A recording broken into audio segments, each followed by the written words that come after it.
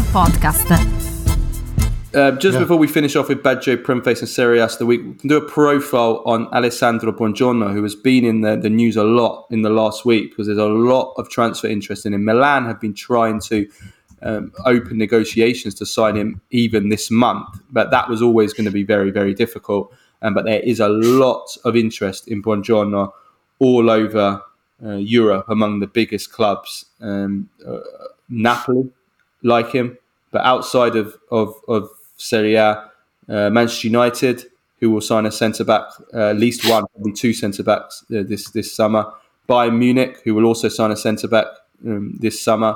Arsenal, Chelsea, and Nottingham Forest. A lot of Premier League clubs all interested in him. Urbano Cairo has made it clear no chance of him leaving in January.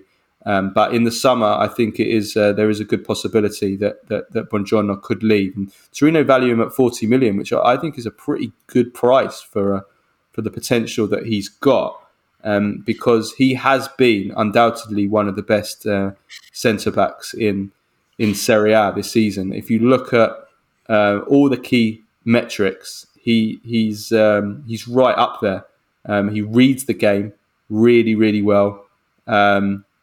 He's first in Serie A this season for interceptions, for average number of interceptions per game, 2.5 a game. He's joint sixth in Serie A for all players. This isn't just defenders, for tackles. He's joint 10th for clearances. He's outstanding in the air, which you'd expect. He's 6'4" inches tall. He averages 3 aerial challenges, 1 per game, which makes him the joint 7th best in Serie A and the 3rd best among all defenders. Milan Juric is number 1 by a mile in this category. I should just say, as we were talking about him earlier.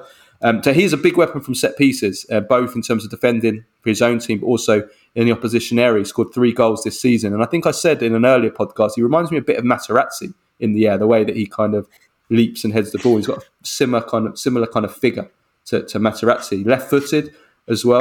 Like for me, it's more. I think it's more. Someone, can't remember who it was, who said Acerbi. He reminds me of Acerbi more than Materazzi. Yeah, maybe. Yeah. He's very aggressive with the way that he plays. He's not scared to get stuck in. He puts his body on the line. He makes professional and cynical fouls for the good of the team. He's made more fouls than anyone in Serie A this season. 2.6 fouls per game. He has 4 yellow cards, which can be a weakness, but I actually like to see this as a positive. I like to see this as somebody that has the right grinta and the right mentality of being a winner and wanting to if you apply it in the right way. You know, that's been lost a lot from Italian defenders. When we talk about the loss of the defensive art in general, but also among Italian defenders, you know, having that, you know, like Claudio Gentile, like Cannavaro, like Materazzi, like Nesta, you know, they would, Maldini even, you know, maybe less so Maldini, but these players, Baresi, these players would make fouls if they had to, you know, and the Furbo as well, you know, he has that.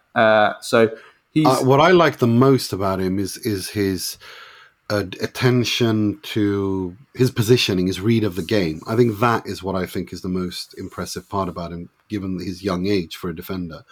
He's 24. Yeah, I mean, it's still fairly young. It is the Serie A. You're young until you're 28, and then you become magically a senator in Italy. It's this amazing place. Yeah, time is relative. Well, he's been very important for Torino. In you know, they had the last season.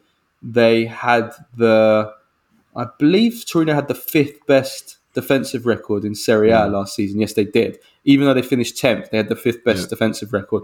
This season, Torino have only conceded 18 goals in 20 games, which I think is really, really exceptional for a team of Torino's level. I know they've had problems in the attack, which you know, we always talk about with Ivan Juric, but defensively, that's the 3rd best record in Serie A. Only Inter and Juventus have conceded fewer goals, and those two have had ridiculous defences this season. I mean, they're off the charts, their defences.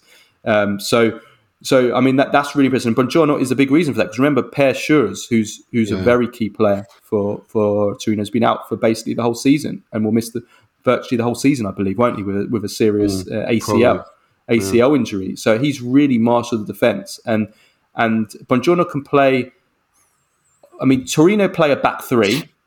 They play a 3-5-2, but Buongiorno is able to play in the centre of the back three or the left of the back three. He played more on the left of the back three when Schürrle was available. Now Schürrle is out. He's been playing more in the centre of the back Which three. is where I think he should be playing. I don't want to see him on left or right. I want to see him in the middle of a back three, which is why I don't understand why Milan wants him unless Milan are planning on bringing in a certain Antonio from Lecce who plays with a back three. At that moment, yes, congratulations, Milan, congratulations, Buongiorno, because him in the middle of a back three with Tomori and Xiao or Kalulu or whoever on his side is a fantastic defense, which Antonio from Buongiorno has played twice for the Italy national team. He got his first call up by Roberto Mancini in March 2023, and he got his debut in a 3-2 win over the Netherlands in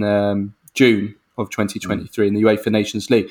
But the big one was he played his second game for Italy in the crucial Euro 2024 qualifier against Ukraine in November. It was a do or die game for Italy. Italy needed to avoid defeat to qualify for the Euros, and a loss would have seen them go to the playoffs.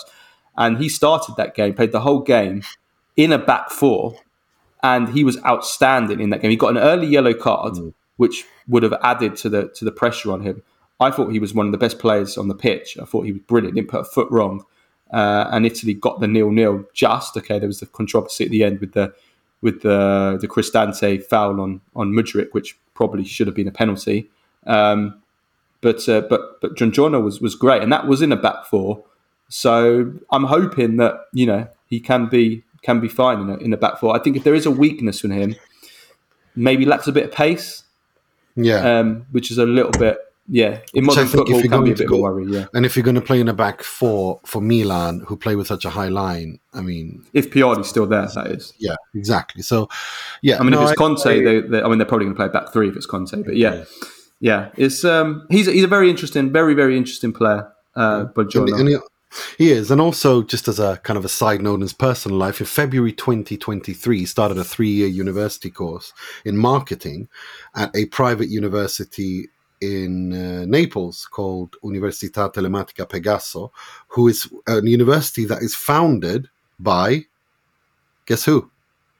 Salernitana president Danilo Iervolino. So we've got a nice little calcio full circle there. Oh. Okay, well, you do a degree in marketing. That brings us on very nicely to Baggio Prem facing Serie A Ass of the Week, because Buongiorno can probably take over the marketing division of Serie A, because they certainly need it.